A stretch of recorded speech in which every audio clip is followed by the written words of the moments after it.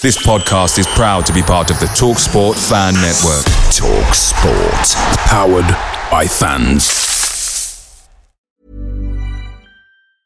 Hey, it's Danny Pellegrino from Everything Iconic.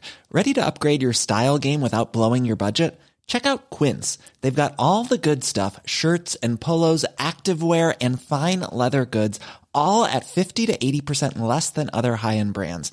And the best part? They're all about safe, ethical, and responsible manufacturing. Get that luxury vibe without the luxury price tag. Hit up quince.com/upgrade for free shipping and 365-day returns on your next order. That's quince.com/upgrade. The TalkSport Fan Network is proudly supported by McDelivery, bringing you the food you love. McDelivery brings a top-tier lineup of food right to your door. No matter the result, you'll always be winning with McDelivery. Order now on the McDonald's app and you'll get rewards points delivered too. So that ordering today means some tasty rewards for tomorrow. Only via app at participating restaurants. 18 plus. Rewards registration required. Points only on menu items. Delivery fee and terms apply. See mcdonalds.com.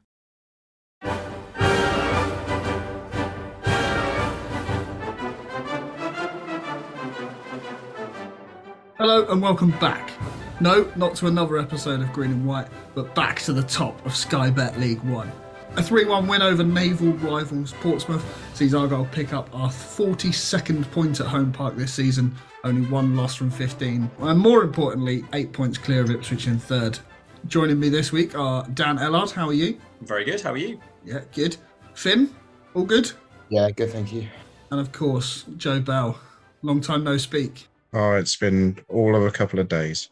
Exactly. Obviously, we're on our new Sunday recording schedule. Puts us slightly out of place on Tuesday when we play Oxford, but don't worry about that. Obviously, let's just get straight into it. The 3-1 win over Portsmouth. Who wants to take the initial thoughts first? Joe? That was a strange day for many reasons. When you think that us and Portsmouth have both been on the same journey now for about a decade, and you think that they came down to join us in League Two. We went through the promotion together. Obviously, we then pipping us to the title on the last day. We then came up to League One, and you thought, right, that's it. You know, of both the two clubs at that time, who were going to be the ones to kick on, who were going to be the ones to become a driving force, you'd have probably said Portsmouth out of the two clubs. One relegation later and another promotion later, and we are now light years ahead of them. It's scarcely believable, the gulf in class that we saw on Saturday. I'm going to be incredibly partisan. If that had finished 8-1, Portsmouth could not have complained. Like, it was an onslaught. We had our first shot after 9 seconds. Like, I don't think I've ever experienced anything like that, certainly not in this fixture. It was wave after wave of attack. First half, I think they were Portsmouth weren't brave enough on the ball. I thought we were in their faces. 1-0 was probably just about right, because when you think on the balance of chances, we didn't actually create a whole amount in the first half. And then second half, that first 15 minutes was just chance after chance after chance. We should have been out of sight, which then opens you up to any sort of onslaught from Portsmouth towards the end. Luckily, we got the second goal through Finn Azaz, who made a real difference coming off the bench, just gave us another level to our play. And then somehow we managed to contrive to let them back into the game from nothing. I think it's just a ricochet off Nigel Lomvik that it falls to the lad at the back post and he just hammers it past Burton. They then threw the kitchen sink, the team bus. Even Sean Raggett at one point threw himself towards goal, trying to get a penalty. And then, fortunately, we were all served hot dogs in the 95th minute and the roof came off Home Park. But I'm one of very few people who perhaps thinks 3-1's flattering on Portsmouth, because I think the golfing class that we saw on Saturday was a lot bigger than 3-1. That was the Argyle that we saw earlier in the season go top of the league. That was the attacking Argyle we saw go top of the league. And hopefully this is the start of a brilliant run that will take us to the Championship. And who knew, Aaron, after all those podcasts talking about it, that Ryan Hardy and Sam Cosgrove would be such a potent attacking threat from the first whistle? It's almost like we preempted it. Although, to be fair, it hadn't worked in previous iterations. It's a shame John's not here, because I know how much a fan he is seeing Sam Cosgrove start a game of football. Anything to add there, Dan? Yeah, well, you say about 8-1, Joe. I mean, it was it could well have been, but at the same time, I was sitting there in perhaps the kind of 85th minute, absolutely convinced that it was going to finish 2-2, as this fixture often has done in the past couple of years. Thankfully, it didn't happen on this occasion, and it would have been a steal, as you say, for them to come out with a point. I thought quite a telling thing was that their keeper seemed to be time wasting from about minute 9. I think was the first kind of count that I saw. Like, really, have you fallen that far that you're now having to come away to little old Plymouth Argyle and play for a point? But there we go. That was quite nice.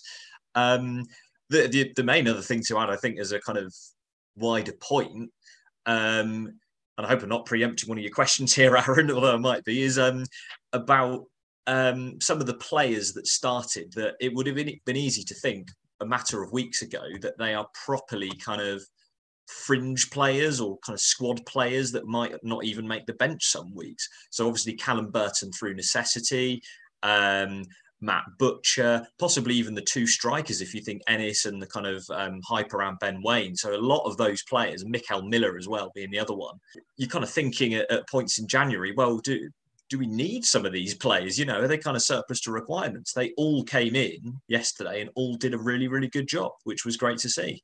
Yeah, you've obviously preempted it. Sorry. Anything to add there, Finn? Or should I ask you the question about the 8 changes? I just a little bit more to add, I think. I think for me, because I haven't watched a lot of Argyle this season, and obviously I've only seen how poor Portsmouth have been doing up until a point. I think that for Portsmouth fans and for Argyle fans combined, really, I think it was a moment for both fans to actually realise, the pennies dropped here. This is how far we are actually ahead of them. Because although, we played them in, was it September, the 2-2 draw again, obviously, and they were top of the league then, and they had a good start. And then obviously they gone on a really bad run, and we've carried on and, kind of blown the league by storm a bit. But it was kind of the first time I felt like, yeah, we are actually, if you couldn't see it in the table already, we are actually a lot better than these guys, and that's I've never been able to say that. In fact, there's been years where I've basically wished that we're as good as them, but now we are so much better than them. It was kind of quite stark, really, in the difference in class. Just kind of, you couldn't see the infrastructure, but when you see Portsmouth fans on social media and things talk about their owners and things, I just think they've got a lot of catching up to do. At one point it felt like that was us, if that makes sense. Yeah, the only other times I can think of when we've really kind of been able to dominate them were there was one game under Sheridan, I think, when we beat them 3-0, and that was very kind of comfortable and convincing. And before that, it was probably the game when, again, it was 3-0, but they had to play an entire youth team, so that doesn't really count. But it was, yeah, like you say, really kind of apparent on Saturday. At this time, things can change quickly, obviously, but at this time, how much better than them we are. That's the point, isn't it? If you look at both starting 11s yesterday, particularly given we made 8 changes, albeit 2 were enforced, or 2 were enforced that we know of. There may have been more, but they didn't really touch on injuries and things after the game with Schumacher. You'd have looked at both sets of players and you'd have looked for certain players to stand up and really take control of the game. So that Argyle starting 11 yesterday, you'd have looked at people like Wilson, Gillespie, Edwards, Randall, and one of Cosgrove and Hardy, right? You guys have to be on top of your game today if we're going to be very competitive in this. And they all were. And then you look at the Portsmouth side, and they'd have been looking at Raggett, Tunnicliffe, Pack, Morell, Bishop, and Jacobs.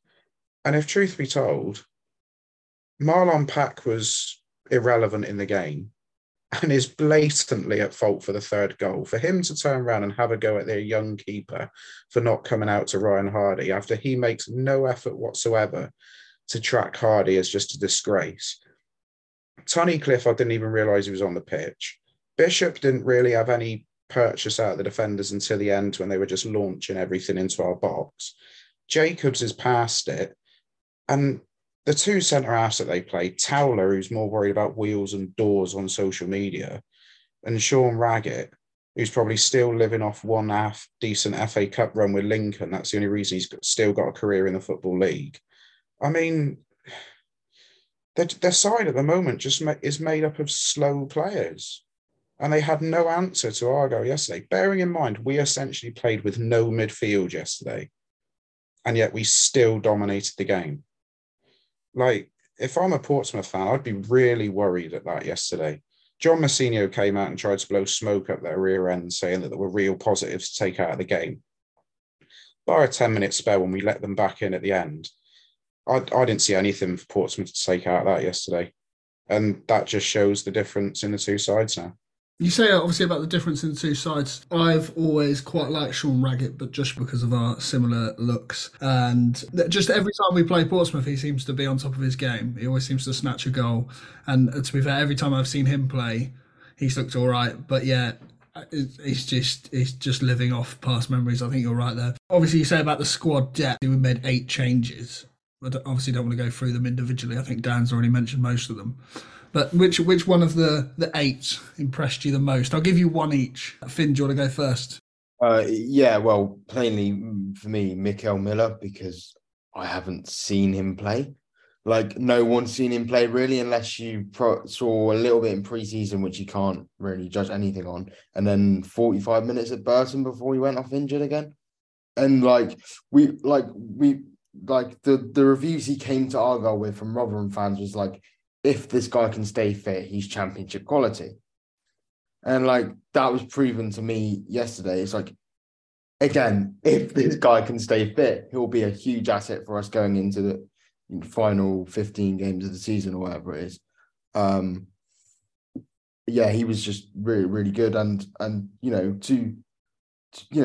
Bali Mumba's been one of our best players this season. Some people would even say the best, but to not have even really missed him yesterday, I think says quite a lot about Miller's performance, especially when he hasn't played any football for 6 months. Yeah, exactly. I think the glimpses that I've seen him, especially like Burton away, that like you said, that 45 or whatever it was, he just looked incredible, and then he's just disappears for 3 months. So let's hope he can just stay fit.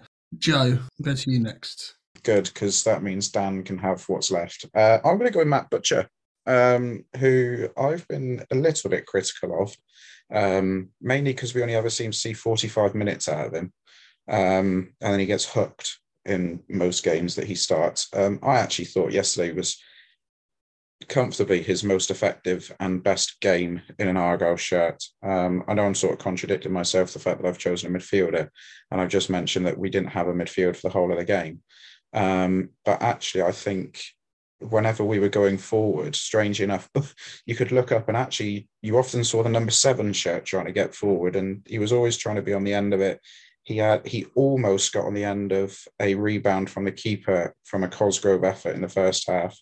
I think he was very unlucky to pick up a yellow card yesterday after the referee had got giddy after he'd finally gone to his pocket.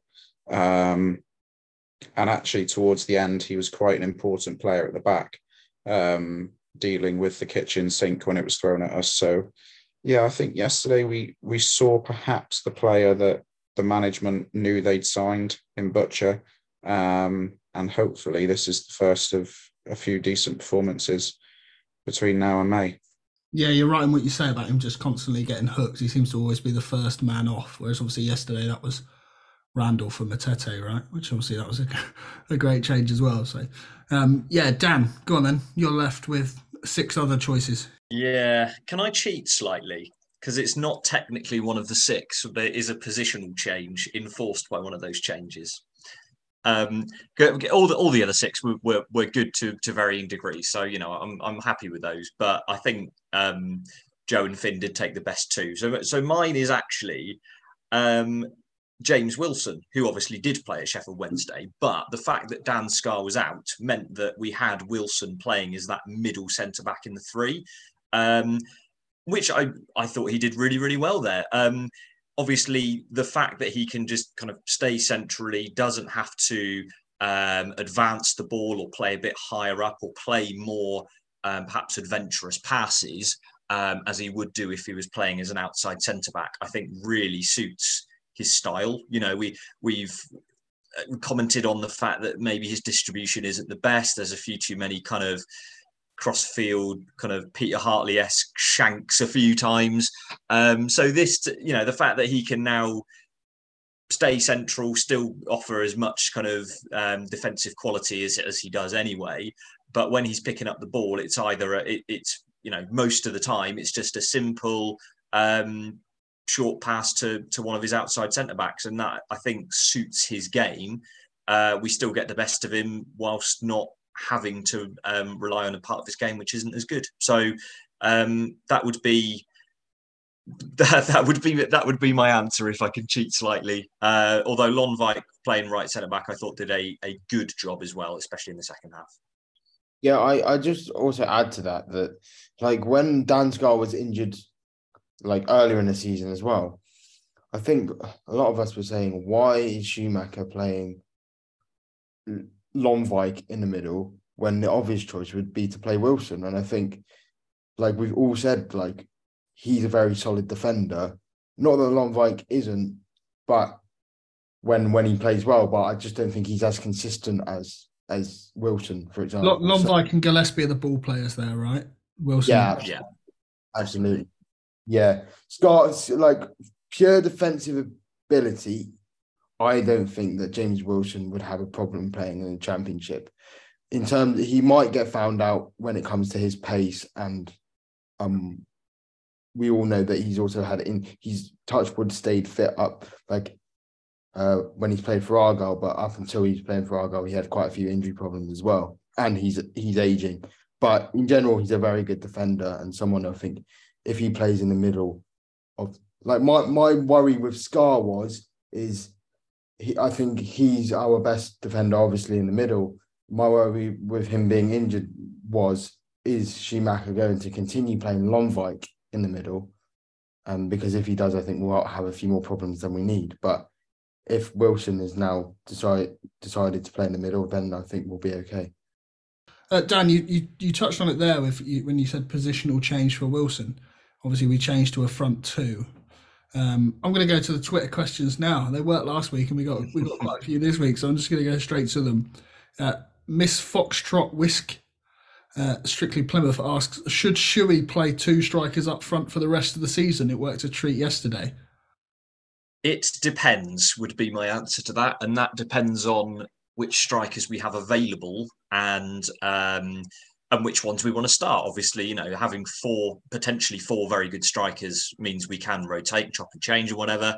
But given the options we had available yesterday, I think Niall Ennis is our best all-round striker. And as a result, we can play one up front and have proved this season to be very successful playing one up front at home, winning 14 games out of 15, mostly playing that 3-4-2-1 system.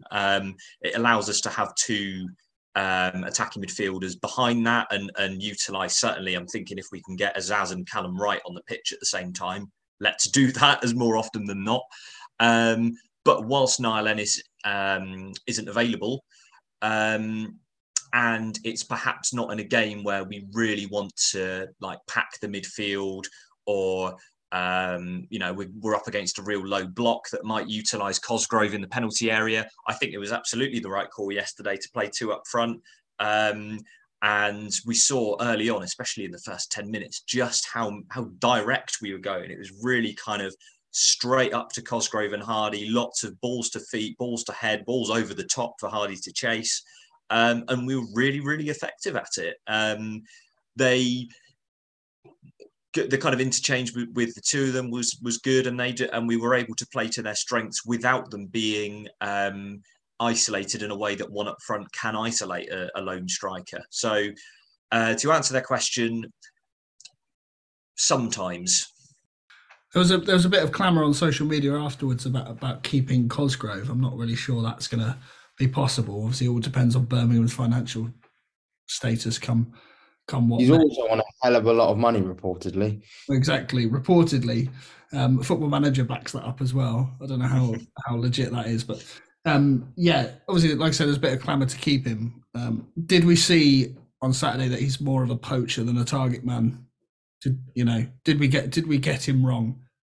Or have I got him wrong? Yeah, well, I think, like, if I look at Sam Cosgrove, I think he is the best all-round striker we have at the club. He's probably the best finisher. He's got a very good heading ability. He's not like ridiculously slow. He's not quick, but he can beat a man.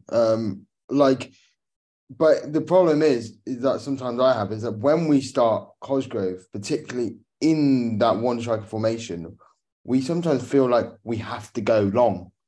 And it worked against Portsmouth yesterday, in my opinion, because as Joe touched on, they haven't got a lot of pace. So we were able to go direct and get Hardy running in behind.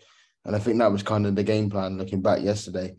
But I think, yeah, and I would agree with Dan that it's very circumstantial. Like, if we played a one striker formation, if Niall Ennis is fit, I would say he's the best fit for that system. However, against teams like Pompey who don't have a lot of pace at the back, maybe Cosgrove and Hardy is where you go. Yeah, interesting that you call him the best all-round striker after Dan said that Niall Ennis is our best all-round striker. I'm sure Joe would say Ryan Hardy is our best all-round striker, and I'm just going to say Ben Waine. Why not? Obviously, Azaz's first league goal since that screamer at the Mem, if I've got it right, and I normally get corrected and have to edit it out. Joe, do you want to talk us through his and the other subs' impact from the bench? Obviously, Schumacher's got form in decent subs. I mean, everyone who came off the bench, like everyone who started, made a real difference. I thought, yeah, as I said earlier, I think Finn Azaz really gave us a different level when he came off the bench yesterday. I thought Callum Wright had a very good game. I'm not taking anything away from him, but Azaz just seemed to really drive us forward with a real intent yesterday. His goal was a bit of a blur to me because I remember him tapping it away, but I couldn't quite remember how he managed to pick it up at the time. Because, of course, when you're jumping around like a lunatic in the stands and you're celebrating, you seem to forget these sorts of things. So I had to watch it back earlier on today. And if you watch it, when Raggett initially gains possession, Finn Azaz is on him very quickly. Like, he is still sprinting from when he initially gave the ball through towards Hardy. It was a big gamble from Azaz to keep running at that speed, because if Raggett had controlled it and gone past him, then he could have got forward. It was a very calm finish. He just creates, doesn't he? Like, he's got so much ability on the ball. He's got so much talent, so much quality.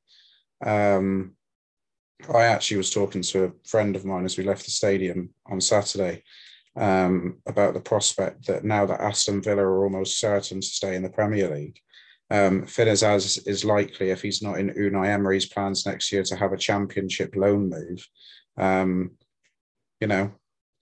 going to be one club who he has a pretty good understanding of who will be playing Championship football next year. So I'd like to think that Argyle will be having similar conversations this summer to what they had last summer.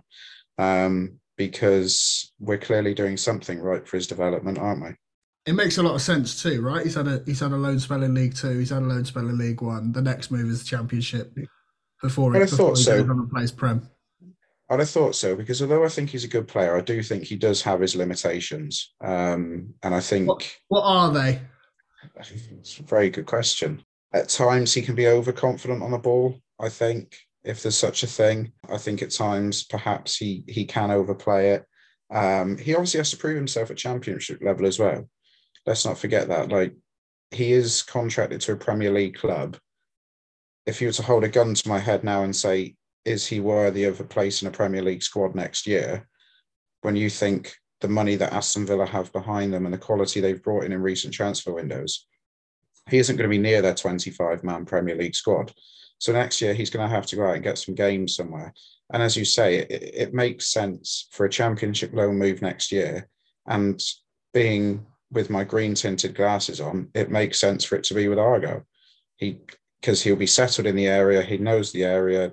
You know, I don't know where he's living, but I'm sure he'd be able to get the same place again next year. And it would just be a perfect fit. So I just think they should just go ahead now, both clubs, and announce the deal that he's staying with us to the end of next season. And then when his contract runs out, he can join us permanently, and we'll build a statue of him in 10 years' time when he's taken us to the Champions League final. I'm getting carried away. But look, you've been playing a bit of Football Manager there, I think, haven't you?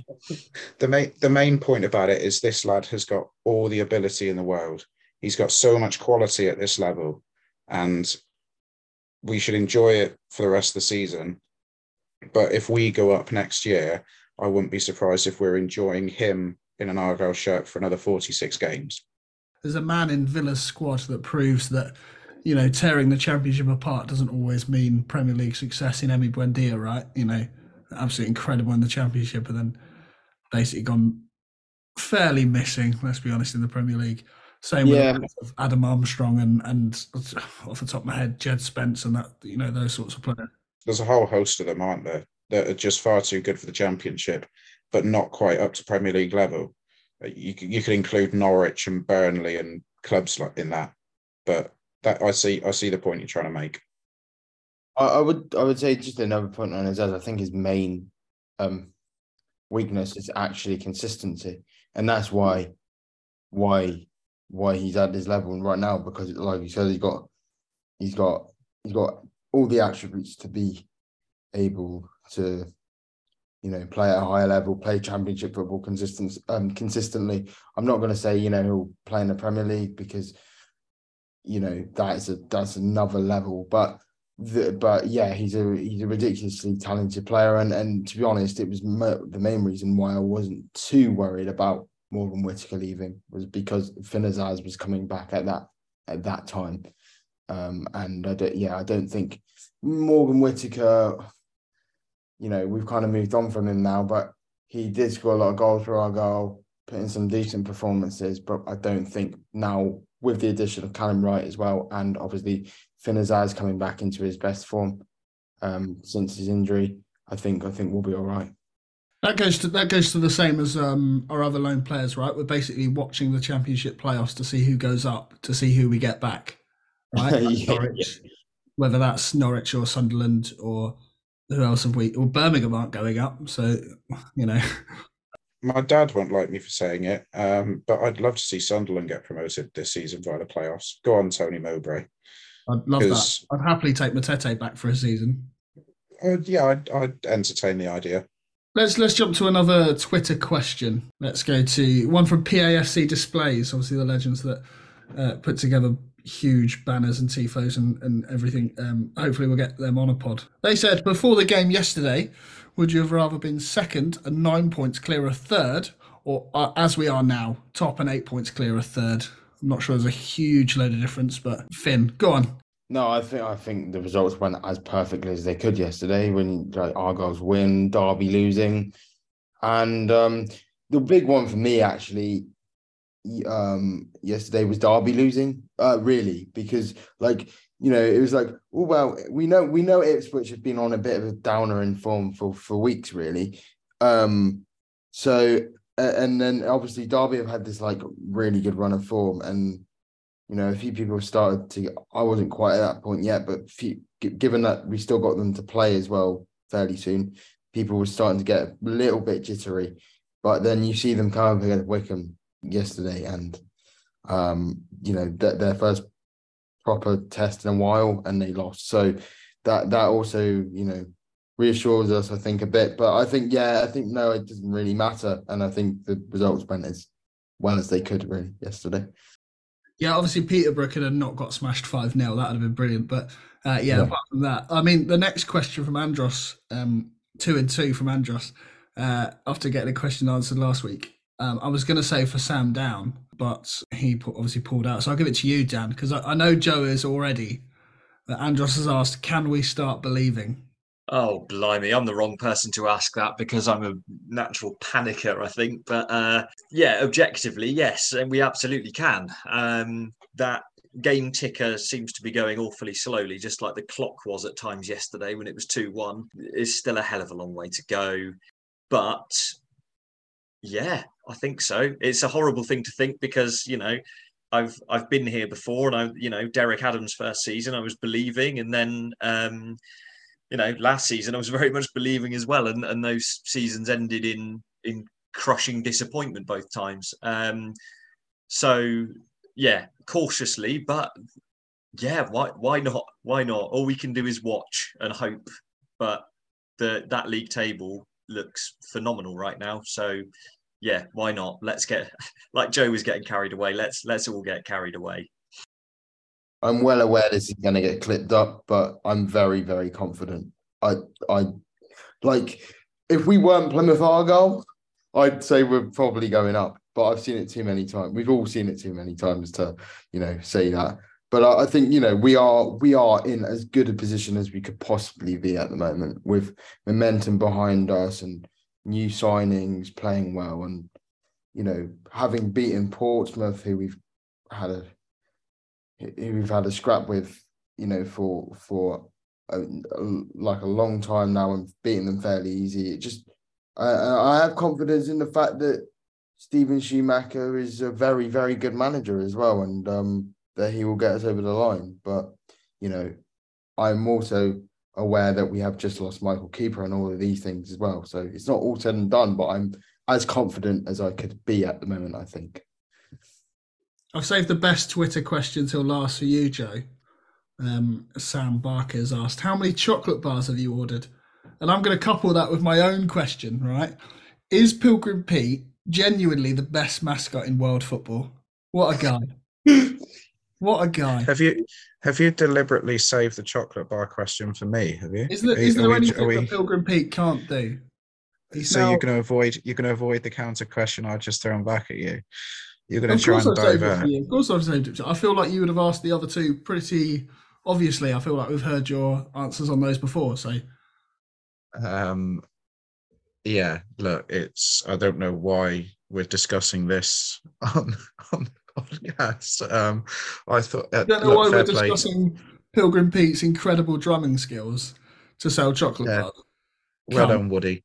Well done, Woody. I think he's sort of let Pete. Yeah, okay. This is lunacy. This is almost as bad as talking about whether our dip in form and clean sheets was because Michael Cooper did a TikTok dance video. Yeah. Do you like how I save all the best questions for you?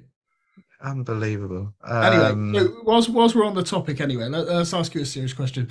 Obviously, a new drum given to us by Woody, aka Pete. Better atmosphere. Obviously, I wasn't at Home Park on Saturday, but any improvements on that front? Yeah, I mean, the noise was pretty good after the goals. There were times again where it was flat, and I just think I'd go back to what I said a couple of weeks ago, where I just think people aren't used to us being on 64 points after however many games it is. Like, this isn't a position we usually find ourselves in, and I do honestly think people are just so nervous that it's all going to go pear-shaped. The ground, what I will say, the ground was very quick to cotton on to the changes and events at Portman Road.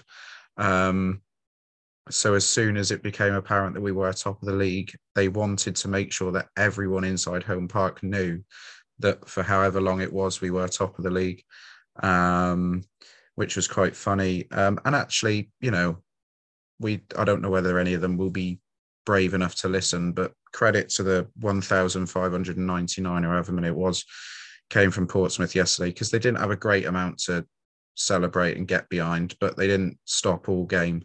And they helped create the atmosphere. And I did notice actually as they walked off, Steven Schumacher was applauding the away support. And it's not the first time that he's mentioned away followings and them adding to the atmosphere. So yeah, look, the new drum's great. I'm sure in later on down the line, when things become a little bit more easier for us on our route to the championship, that the atmosphere will get better at Home Park. But as I said a couple of weeks ago when we discussed this in depth, Aaron, I do think still people are just a little bit nervous to get carried away just in case we're left with egg on our faces. Although it was quite funny being at Hillsborough last week, watching their celebrations, only for them to be knocked off top perch 7 days later. I did have a little smile to myself last night. Obviously, during the week, we announced a new sponsorship deal with Bond Timber, a return to a sponsor that is synonymous with arguably the worst times as an Argyle fan. Not even arguably, the worst times as an Argyle fan. Let's just start off with a nice, easy one, as we love the banter era. Favourite banter era player? Laddie J. Sakuna. Laddie Sakuna, you beat me to it. That's really annoying. I'll go Hamza Ben Sharif. Oh, that was mine. You've taken mine.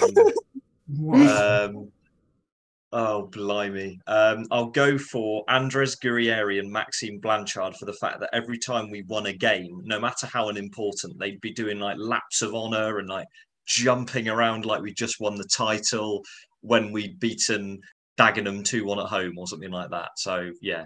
Andres Guerrieri was like the precursor to Lemiras, though, right? He was like he was the pound shoulder Lemiras. What a boy.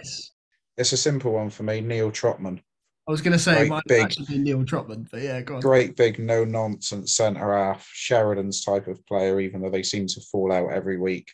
Big John. Yeah, just Neil Trotman. What a great few months that was. I was going to change my answer to Neil Trotman because I actually sponsored his shorts. I spent my birthday money.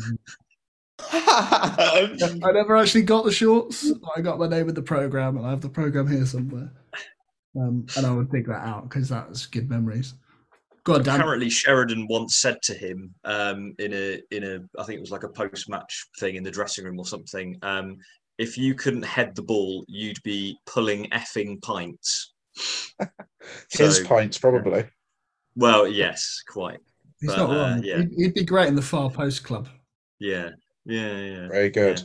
I don't want to slag off Bond Timber at all because, I mean, the shirts we had back then were bad. They've had a rebrand. We've had a lot better ones recently. We're in a much better era. Hopefully they'll be synonymous with us staying in the Championship or making the Championship playoffs or going up to the Premier League, if they continue the partnership. And I can't slate a company who gave us money in our darkest time and then managed to secure our biggest ever sponsorship deal. Not sure what's going on with Ginsters there. Surely they've got a few more pounds than Bond Timber, but who knows? I think that's about it on the matter. I don't know if you guys have anything else to add, but yeah, it's only us going, wow, it's only us, Argyle fans are having a bit of banter, I think, about those times, that now we are in such a good time and they're sponsoring us again. But if you look at it plainly, it's like, it's a local business who are obviously dedicated to giving the club money, and as a fan, all you want is your club to do as best as possible, and a huge part of that is sponsorships and having also sponsorships that will stick by the club, and Bond Timber did through those times. So yeah, it's all good in my opinion, really. Bond Timber's another Cornish sponsor, front of shirt sponsor, though, right? Are they Cornish? Why can't we have somebody properly local? They're just over the bridge, I think. Like a Wrigley's or a Farley's Rusk. If we were sponsored by Wrigley's, our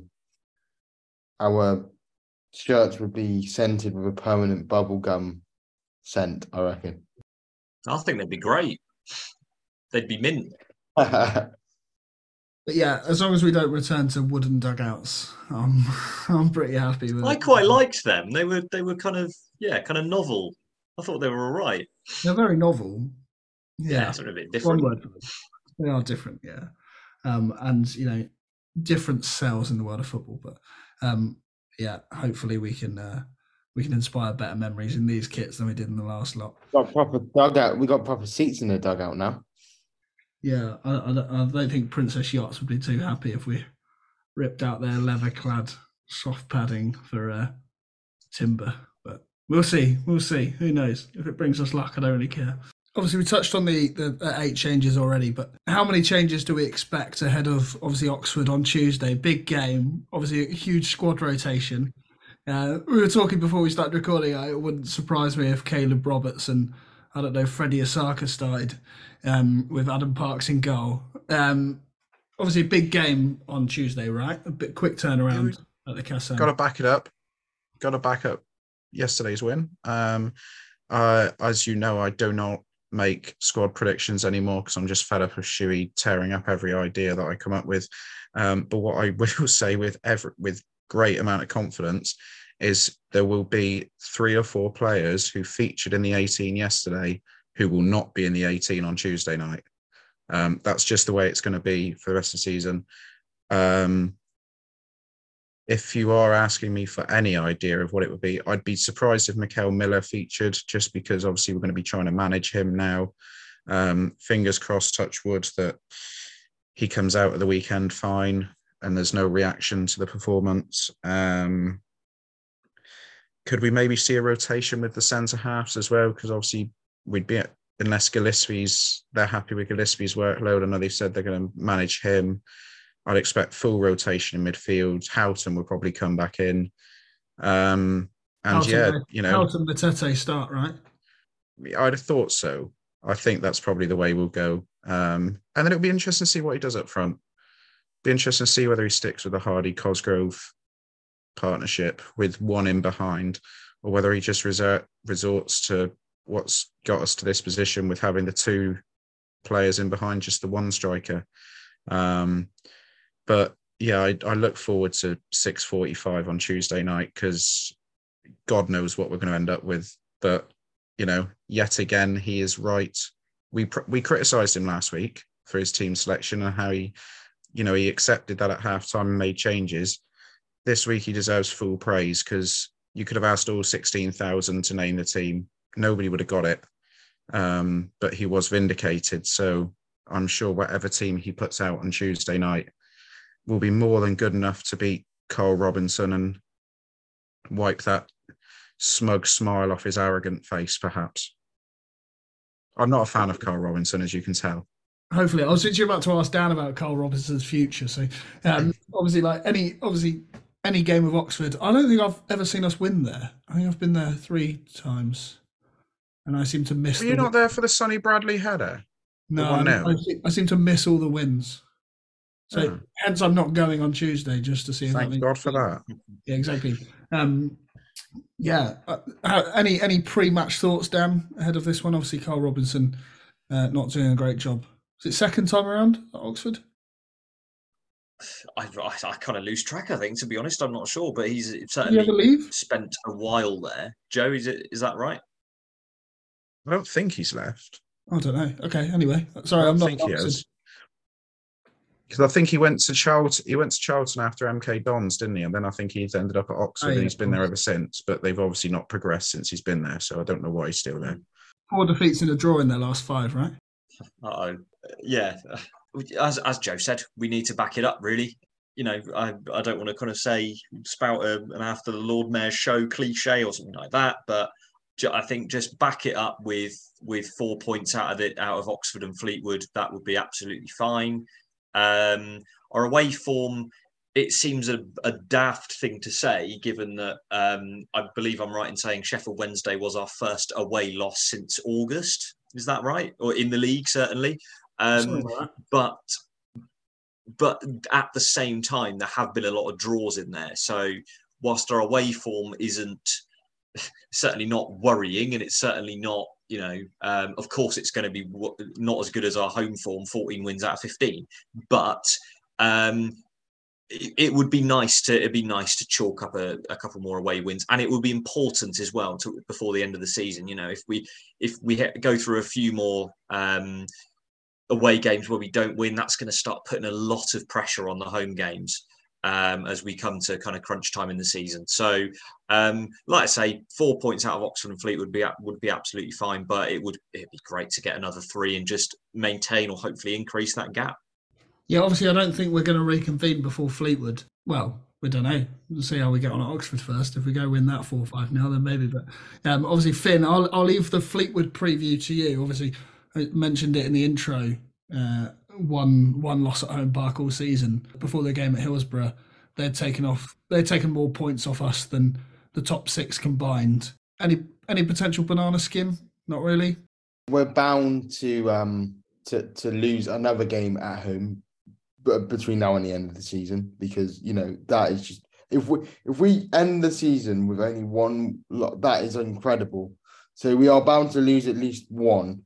However, our home form is so good that even though Fleetwood somehow beat us on the second game of the season, I would not expect anything other than a win there. And to be honest, we're in a position now where, you look at Oxford's position in the table and they're 16th and they're not going down, probably they're not going up, kind of thing. So it's like, but it's still, Oxford always has that air of sort of a tough away game to it. In my opinion, I don't know if that's just me.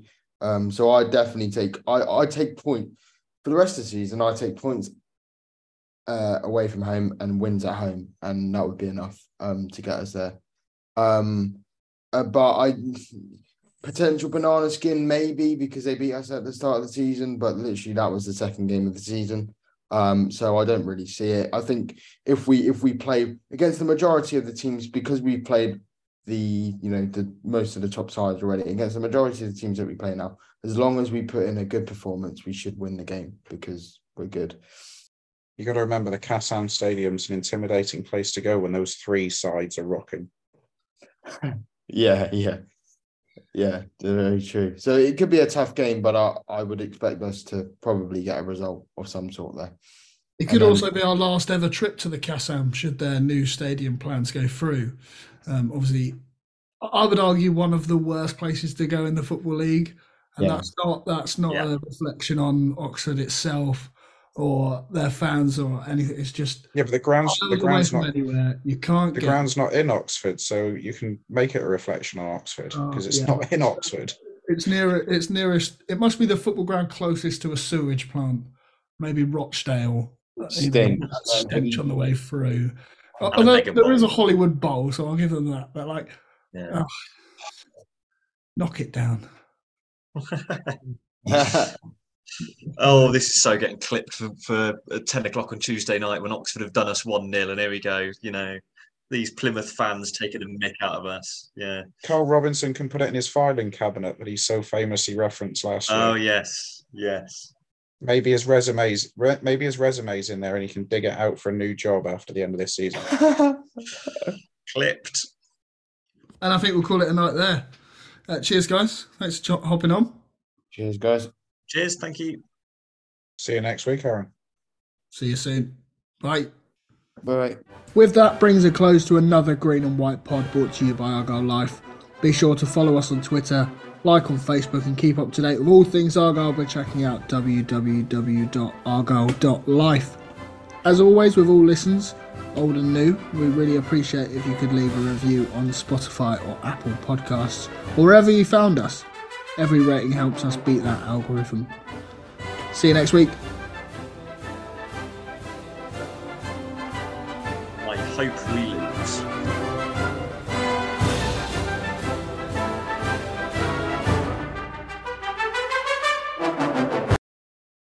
Away days are great, but there's nothing quite like playing at home. The same goes for McDonald's. Maximise your home ground advantage with McDelivery. Order now on the McDonald's app. At participating restaurants, 18 plus, serving times, delivery fee and terms apply. See mcdonalds.com.